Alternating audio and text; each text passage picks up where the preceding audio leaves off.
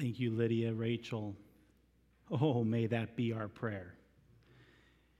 Ties in so perfectly with where we come this morning in our study of 1 Peter.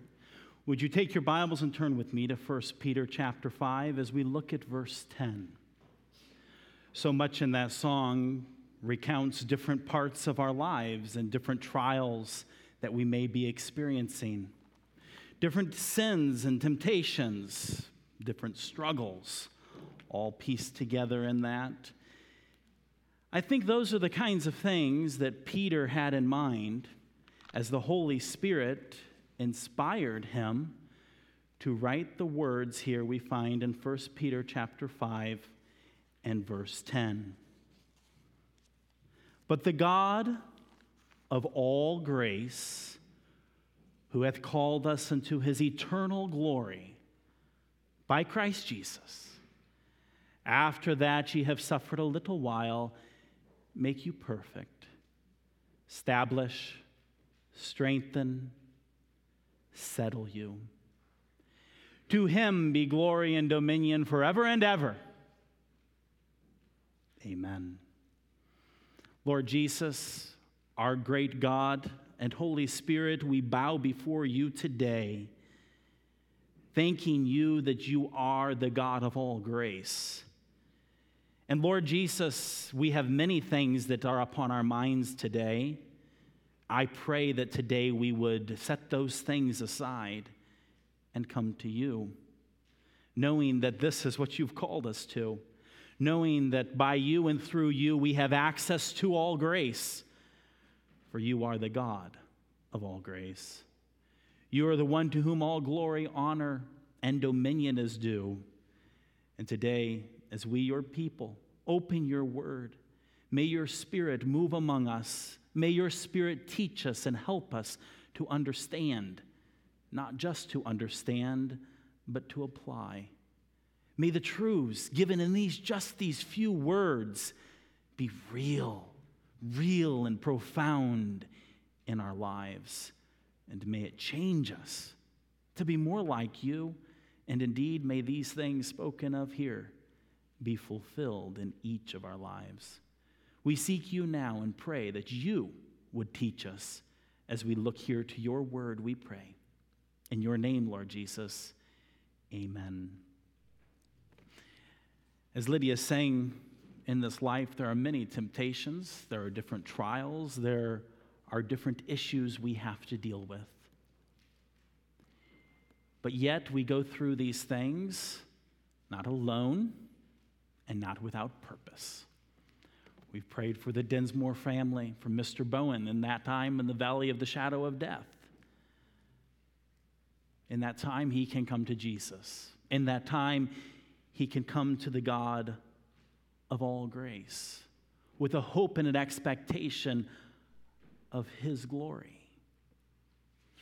We may be dealing with secret sins. We can confess and forsake those secret sins by coming to Jesus, knowing that we can come to the God of all grace, knowing that he has called us, knowing that he can bring us and deliver us from those temptations.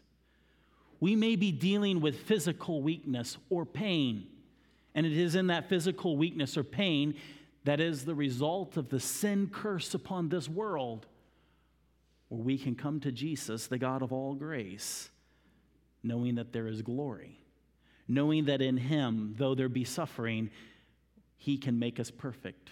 He can establish us, he can strengthen us, and he can settle us. There are so many around the world today, and it was very true to the audience of which Peter was writing this letter, who were enduring and suffering horrific persecution, trials, and problems. Imagine with me how grand this promise, this declaration is, this benediction that the God of all grace, who hath called us unto his eternal glory by Christ Jesus, after that ye have suffered a little while, make you perfect, establish, strengthen, settle you. It's then we can realize that as he does these things, to him be glory, dominion forever and ever. Amen. Regardless of whether or not we may face this persecution as the early church did, or whatever it may be, that is our suffering. Oftentimes I think that we have failed in paralleling the suffering here, which is really in context that of religious persecution that was very serious, and tie it to some of the trials that we have, not to minimize our trials.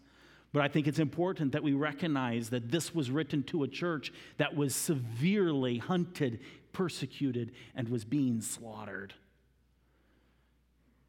And to recognize that if this be true for them, how much more also it is true for us, no matter how small our trials may be. Sometimes we have trials and issues in our lives that we just accept as part of this sin-cursed world. We become accustomed to them, and we lose the eternal and the bigger picture of them. My littlest girl is soon to be a year old next month, and for some reason on Friday night, she just started to be rather strange behaving and was irritable and seemed to be lethargic but yet not sleepy. And as the evening progressed and the night set in, she set in a fever. The fever continued throughout the night and throughout the day yesterday. And you know, she's just 1 year old. It might just be the teething. Nobody else has gotten sick. Nobody else has anything. I haven't even been around anybody. Probably is just teething. That's a pretty miserable thing that most of us don't remember, praise God. But, and I was convicted as I had been preparing this message and thinking through this, and in some ways of how I just dismissed this as a normal part of childhood, and was rebuked of the Holy Spirit to say this wasn't in his plan. Pain, even in the little infant, when we don't even know why or what is causing it, that wasn't in his plan. It isn't a part of his plan. It isn't his desire to see us suffer. But yet we see different degrees of suffering all through and all around us, that sometimes we just let it pass in stride. It will pass. And I get that. Nobody likes the person who's always making a big deal about all the little things. But yet at the same time, I think that the one who cares for us, I think he hurts with us. Have you ever thought of the Heavenly Father who never designed us to endure such pain and such trials? The one who careth for us, as we learned earlier in this passage, of the one upon whom we can cast all our cares. That we have no idea what that little one's going through, and that fever, that whatever pain may be there, and to recognize that her Creator does. Her Creator knows exactly what's wrong, and he cares. You might even say, and I think it's very legitimate from all different passages we find in scriptures of him being touched with our infirmities, that he feels the pain right there with her. But I ask the question further is, there are times in which I find myself having a headache or don't feel quite right. Again, that's not in God's design. But do we just take it and dismiss it and grit our teeth, which doesn't help us, and continue on and just giving it and making it up and chalking it up to the sin-cursed world, or not even really recognizing or acknowledging that? Just go through the day, pop the ibuprofen or the Tylenol and press on.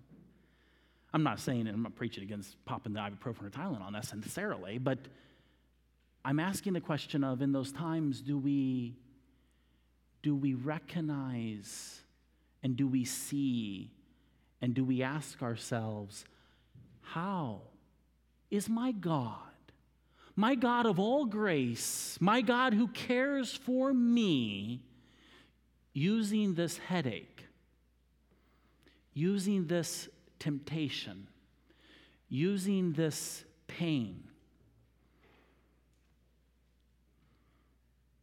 to make me perfect?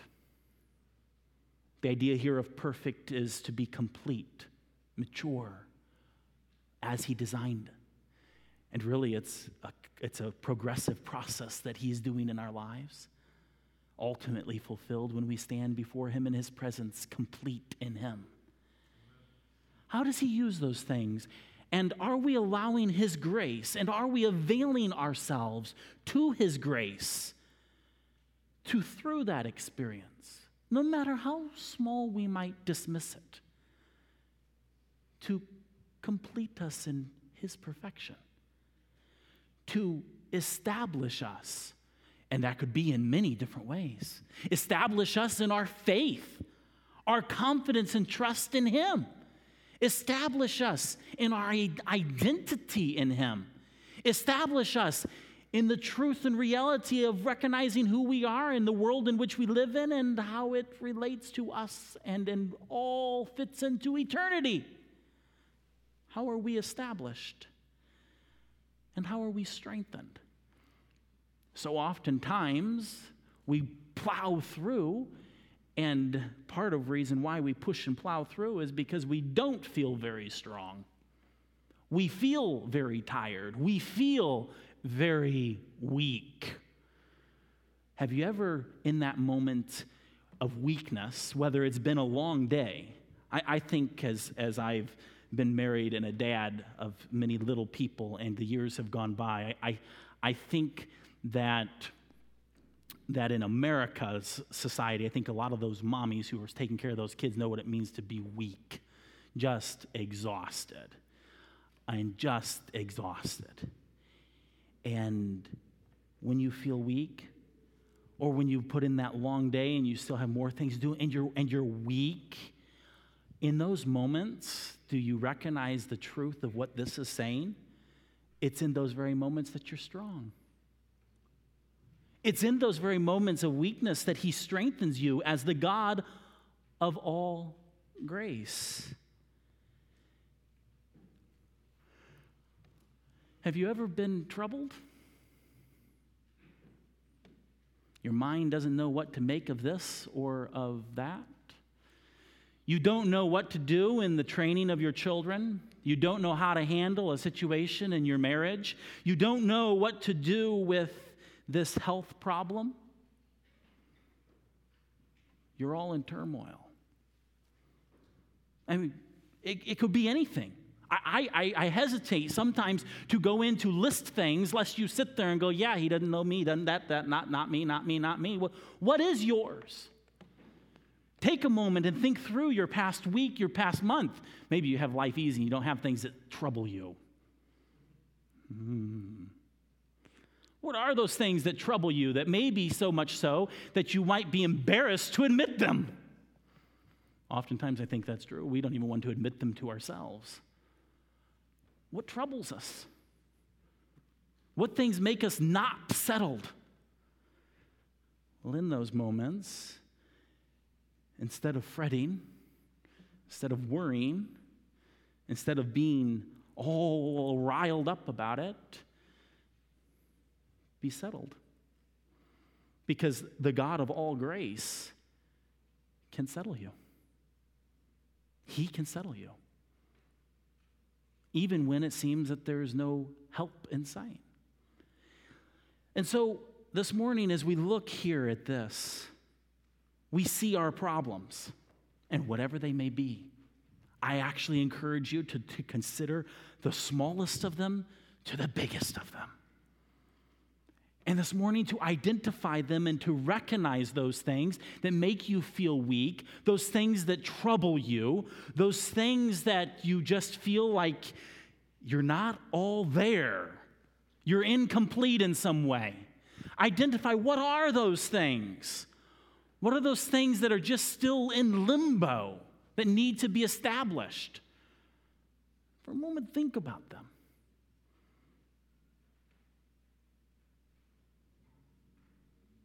But don't stop there, because if you think too long on them, I'll give you a promise. You'll get stirred up. You'll get riled up. Identify them. And then again, look with me here at 1 Peter 5:10. But the God of all grace, who hath called us unto his eternal glory by Christ Jesus, after that ye have suffered a while, make you perfect, establish, strengthen, settle you. To him be glory and dominion forever and ever. Amen. We're going to come back and look at some more of verse 10, but take a moment and meditate on that word amen for a minute. Amen. It's a very old Hebrew word. It's not really an English word, but it comes from the old Hebrew, and it's been carried into the Greek and into the Latin, and even in Chinese, they say amen, amen. It's not quite like that, but it's amen. All in languages, it gets carried over as amen. What's it mean? It means it's true. It means let it be so. It means I agree. Amen. How much we need to consider amen in our lives in the moments when we are weak, and in the moments when we feel like failures, and in the moments when we are troubled and distraught. May we know this amen. And what is this amen? Well, it's the God of all grace. Oh, we spend a little bit of time here speaking of and I'm asking you to recount and to think and to consider the troubles, the things that you endure and suffer.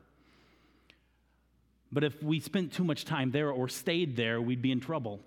We need to move our eyes from the problems to the God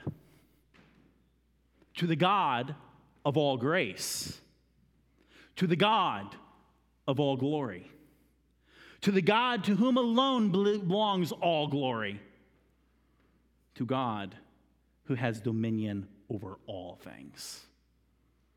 When we have a proper view of God, then, and really the truth is only then, can these things be accomplished in our lives. The God of all grace. Now, here we have the God who has of all glory and dominion forever and ever. So no matter what we're facing, and put yourselves in the picture here and with an Asia Minor of these people here in this time, where they're getting lit on fire as lampposts in Nero's palace, where they're being hunted and slaughtered, where unthinkable and unmentionable things are being done to women and children, all because they're Christians. And it's illegal to be a Christian in the Roman Empire at this time. You've heard the rumors, or you've seen it happen in your family or in your church of these horrible things. Do you think you might not be settled? Do you think you might be troubled? Do you see how incredible it is to see God as the God who has all dominion and all glory? Earlier in 1 Peter, he spoke of the glory of man. What is it? It is the flower of the field that fades, the grass that withers. Not the glory of God. The glory of God endures forever. Those who oppress, those who persecute. And may I also note that it's in the context here also of our adversary, the devil, and just previous before is dealing with him, who also is a real expert at troubling us. How much more is it that we see that God is the God of all dominion? No matter who the rulers are, the governors are, the people who oppress you, or even the devil himself, to recognize and acknowledge in all of this that God has dominion. And he has it now, and he has it forever and ever and ever. And then ask, what's he trying to accomplish in my life through all of this? This is your God.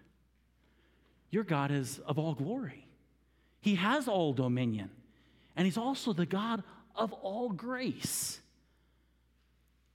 Now, we probably read stories of people coming before a king or a powerful figure and referring to him as your grace. You know, you ever heard of them referring to a king as your grace, your grace? You know why they do that?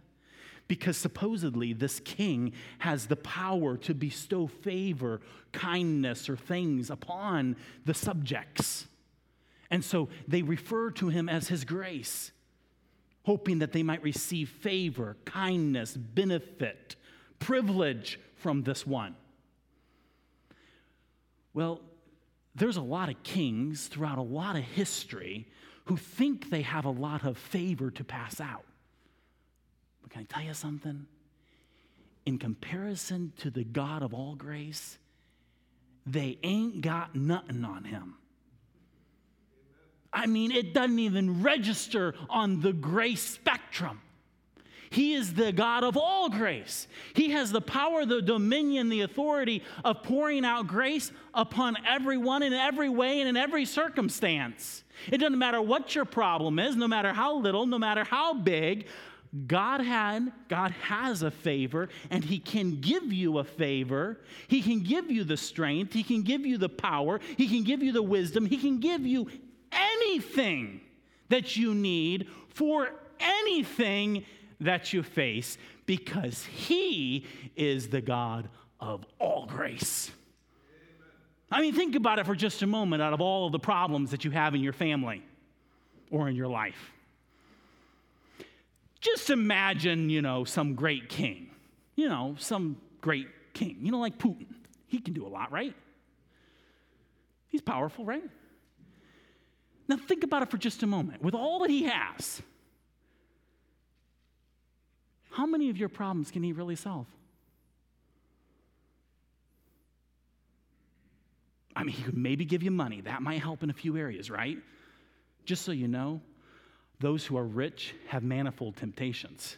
It actually takes a whole lot more to manage a whole lot of money than it does when we have what God has given us and trusted us with stewards, and he knows what we ought to have. So think about it, though. I mean, whoever your favorite king is, maybe you like somebody, from history. I was learning about some people today who thought themselves great.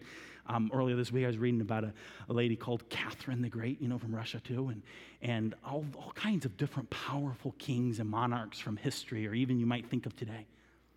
How much grace can they give you? If you were to come before them and say, my grace, and they were to say, I'll give you up to half the kingdom, or I'll give you the whole kingdom, how much really could they solve your problems? Do you think any of them could ever solve you in the temptations you have with sin? In the struggles you have in knowing how to raise your children? And knowing how to handle a particular difficult situation with your kids? Newsflash, most of them are terrible parents. Just look at history. I mean, they had it all, right? They sure didn't have anything extra to give in that area. But yet, you and I, we have a God of all grace. A God, when we come to him and say, your grace, we need help in our time of need. He's the God of all grace, and he can give us any help for anything that we need at any time and in any place. And you might say, no, that's not true. I mean, if he's the God of all grace, these kinds of people, they're inaccessible. Can I remind you of what's recorded over in Hebrews chapter 4, where it speaks that we may come boldly before the throne of grace to find help and mercy in time of need? He's accessible, even though he's the God of all grace, and also he's acknowledged as the one who is the throne of grace. That speaks of the power to administer and to pass out, to give favor, to give loving kindness. We can come boldly to him at any time. I mean, think about it. I told you what could Putin do for you. I'm not trying to pick on Putin here. He is pretty popular these days in some parts of the world to talk about. But, anybody, you wouldn't have access. We don't have access to all these people. But yet, we have access here to the God of all grace. If you've received the Lord Jesus Christ as your Savior, if you believed on him and he lives inside of you, you have access, instantaneous access at any time and at any place to come to the God of all grace. Will you come to him? As she sang earlier, will you come to Jesus? For it is through Jesus who will bring you to that throne of grace. He is that mediator between God and man. It's through him that we come to that throne of grace. Do we avail ourselves to the throne of grace? I picked earlier just the comment of a headache. Every time it rains, I get a headache. My wife teases me that I have a barometer in my head. I get a headache, and it builds, and then as soon as it starts raining, the headache goes away. And I'm starting to think, what is God trying to teach me in that headache? To me now, it becomes something that's very common. I've had it ever since I was a child. I've had that issue. And it's something that's just there, and it's normal. The pressure builds, and then it releases, and I'm okay. And it's meditating on this and thinking through this, I'm asking myself the question, here this little thing that is a quirk about me that I've now accepted. I'm glad I've accepted it, right? I don't get mad and bitter about it. But yet, in my acceptance of it, have I failed the grace of God to allow His grace to work in the midst of that to make me perfect, to establish me in whatever He's wanting to establish me, and to strengthen me, to settle me, to glorify Himself? And again here, I pick something that's insignificant. It's also very personal to me. But what are the things you have? And in your life, do you avail yourself to hear the God of all grace? Do you come by Jesus Christ? Do you see that here? By Jesus Christ to this God of all grace? Now, we've seen who our God is. We've seen that He's the God of all grace. We've seen that He is the God of all glory. We've seen that He is the God of all dominion. And I'd like you to think for a moment that it's to Him be glory. You see that in verse 11? But do you also see eternal glory in verse 10? And how we're connected to His eternal glory? Look at it. Look at it here. 1 Peter 5:10. But the God of all grace, who hath called us unto His eternal glory by Christ Jesus. Oh, wow. Not only is He the God of all grace, the one whom we can come to, but He is also the one who has called us to His glory, eternal glory. Most of the time when we are troubled, when we are weak, when we feel like failures and we are not established in what we're trying to do we feel much glory? No, we oftentimes feel pretty pitiful.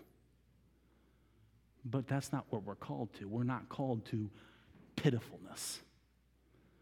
We're called to God's eternal glory. I think it wise for us at this point to consider the concept of eternal glory and look at it in a future sense.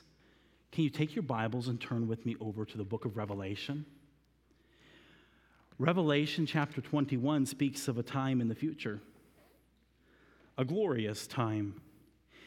And again, we fix our eyes not only upon our God, but also to consider what He has called us into.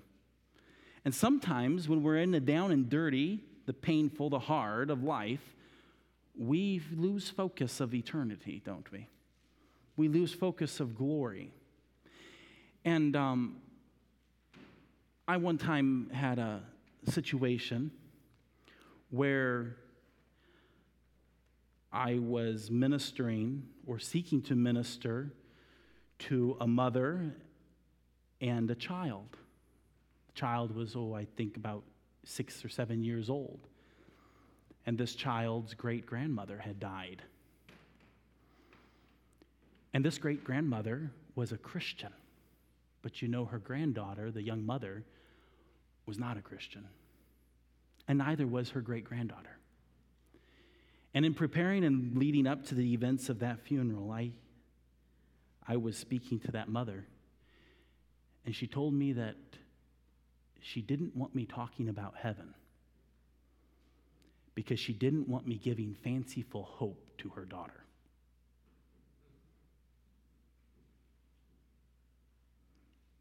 I wasn't responsible for the funeral because if I were, I would have ignored that advice. But the instruction was, Don't talk to my daughter about heaven because I don't want her having fanciful hopes. Now, she was using the wrong word because hope actually means a confident expectation. And so fanciful hope don't go together. Hope goes with a confidence, a true reality of hope. But that day and as time goes by, I never had an opportunity to talk to the child anyway. But I've always troubled. And in fact, now that child is grown and is a teenager. And I still look for opportunity when I can talk to that young lady and to her mother, and opportunities of respecting the mother's opinions and wishes, but yet also knowing and praying that what she really needs is not fanciful, wishful thinking, but concrete, hard reality of truth. And I think sometimes we live in a world and in a society where that's kind of an idea. Oh, when the realities of death hits, don't feed us wishful thinking of heaven, or rather, what some people do in the opposite? When there is no actual real hope, they do want wishful, fanciful thinkings of heaven. Do you see the two-sided of it? There are some who say, oh, don't talk to me about the wishfulness of heaven. And there's other people who are like, oh, please tell me about the wishful of heaven, when really they have no hope in it. Because of the relationship with Jesus is what the issue is. And considering those two sides of the way that our world treats heaven, as Christians, as what we should be Bible believers, we're sometimes caught up in that way of thinking subconsciously. And sometimes we don't think we know a lot about heaven, so we don't really, think about it. But the Bible actually gives us a whole lot of information about heaven. I don't think it's a good idea to speculate on things about heaven, but I think there's enough that we can actually get excited about. And so here we see this here, where we've been talking about the God of all grace, who has called us into his eternal glory by Christ Jesus. Let's go look at some of this eternal glory as it appears. Revelation 21, God revealed to the Apostle John a vision, and he wrote of it, and he said, and I saw a new heaven and a new earth, for the first heaven and the first earth were passed away, and there was no more sea. And I, John, saw the holy city, New Jerusalem, coming down from God out of heaven, prepared as a bride adorned for her husband. That sounds like a pretty special place, doesn't it? And I heard a great voice out of heaven saying, behold, the tabernacle of God is with men, and he will dwell with them, and they shall be his people, and God himself shall be with them and be their God. So many times through this life, it is acknowledged in the scriptures that now we live life, and it's as if we live through a veil, and these things are, yes, Christ lives in us, but there's something there. But here this is, all that veil is taken away. We'll see him face to face. Verse 4, and God shall wipe away all tears from their eyes. And there shall be no more death, neither sorrow nor crying, neither shall there be any more pain, for the former things are passed away. May I suggest to you that in the times of death, in the times of sorrow, in the times of crying, in the times when tears are flowing from your eyes,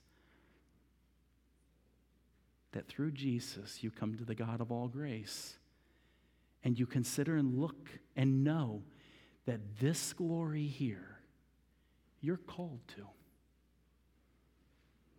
The tears may burn and sting now, but through those tears, the God of all grace is strengthening you, perfecting you, establishing you, and settling you for this glorious day when those tears are wiped away.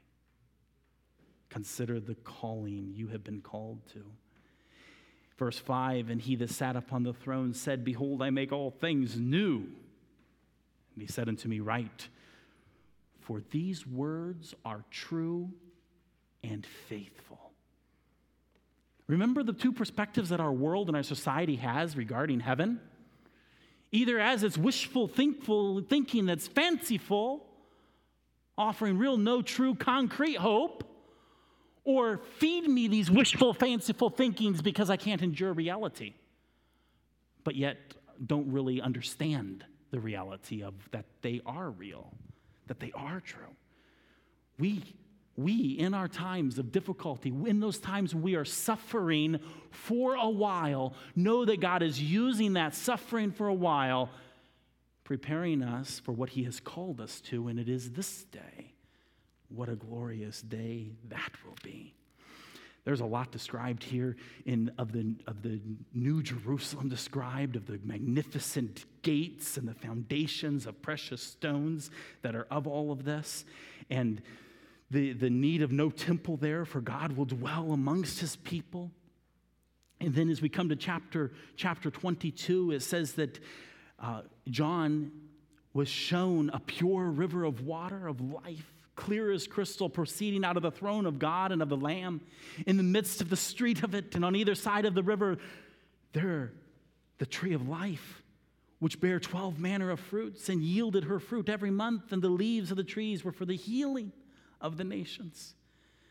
And there shall be no more curse, but the throne of God and of the Lamb shall be in it, and his servants shall serve him, and they shall see his face, and his name shall be in their foreheads, and there shall be no night there. And they need no candle, neither light of the sun, for the Lord God giveth them light, and they shall reign forever and ever. And again, you might be saying, oh, these are wishful thinkings that you're just giving us. Look what it then goes on to say. And he said unto me, these sayings are faithful and true. You have the difficulties, the problems, going back to 1 Peter chapter 5. Are you suffering a little while? Recognize that it is a little while, because you are called to these kinds of glories. You're called to the glories of the presence of the glorious God of all grace. And what's really exciting is that in the midst of this time here, we have access to his throne of grace, and we all have the anticipation of this calling to an ultimate fulfillment in his very presence. So take heart. Take heart in the midst of trouble. Recognize to what you are called. And as we conclude, I'd like to bring your attention to one little prepositional phrase that is key. But the God of all grace, who hath called us unto his eternal glory. How? By what? How did this all happen? By, don't miss this, Christ Jesus. Jesus Christ is the eternal Son of God who became one of us, identified with us, died for us, took our place, took our sin upon him, so that this could be true. And each day and every day that we seek to gain access to this throne of grace, it is through him, who is not dead in a tomb or a grave, but is alive. He's actually right now seated at the right hand of the throne of God, making intercession for us. His Holy Spirit, if you have received him, lives inside of you. He's the one who's working to perfect you, to establish you, to strengthen you, to settle you. He's doing that work in anticipation of its permanent work in glory, to which you've been called. It is through Jesus Christ.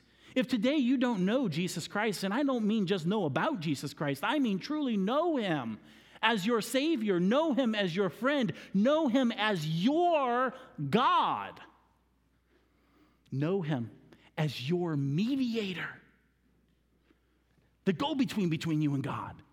Do you know him?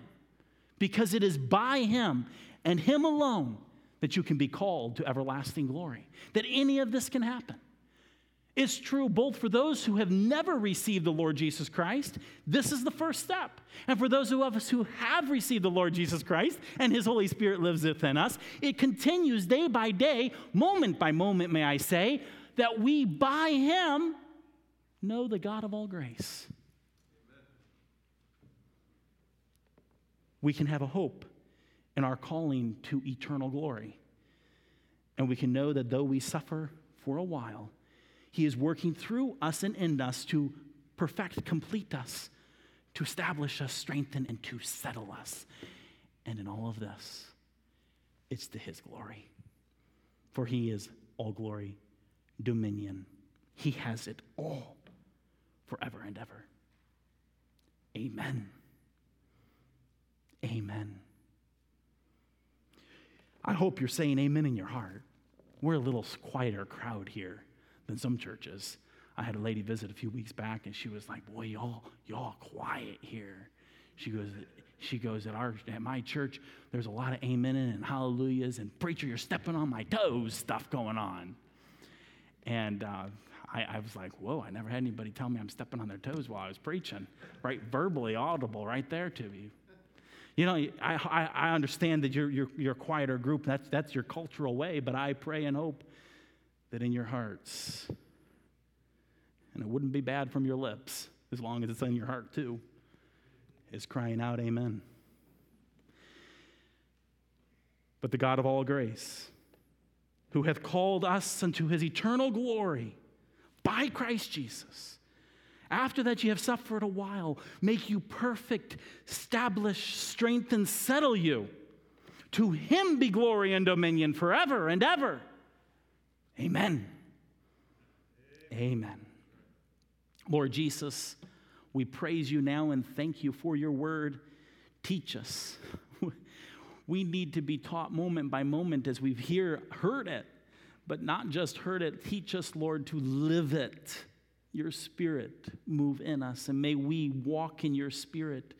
May we not quench your Spirit, but may we be filled with your Spirit moment by moment and day by day, considering these truths and living them. Great God, we praise you that you are the God of all grace. Lord Jesus, we praise you that it is by you we are called to this eternal glory. And Holy Spirit, in the midst of this time of suffering, for a while, we acknowledge your presence, your abiding and dwelling of us. And we pray that you do your perfect work, that you truly complete us, that you establish us, that you strengthen us and settle us.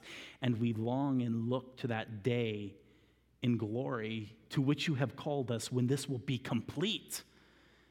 And we thank you in the meantime for the little taste of it that you pour out in our hearts. We but earthen vessels, filled with your great glory, your Spirit living in us. And as that, may we recognize our frailty, our weakness, and know that to you alone belongs the glory and dominion. And it's not just yours, but you have it forever and ever. And so we praise you and we cry, amen, amen. It is true. We agree. 'Tis true. So much so, Lord, may we live our lives amening all throughout it. All throughout our lives, and no matter what we face, whether little or big, Lord, I pray that we might be crying, amen, to this truth in each moment. We need you in each moment. Lord, I uplift to you, my brothers and sisters here, myself, my family, all of us. We have issues. Oh, you of all people know that. We have things that trouble us, that try us, that tempt us, and we need you in our lives. May we not fail your grace. Thank you that you are available. Thank you that your grace is free. Thank you that we can rest in you. We pray these things in your name. Amen.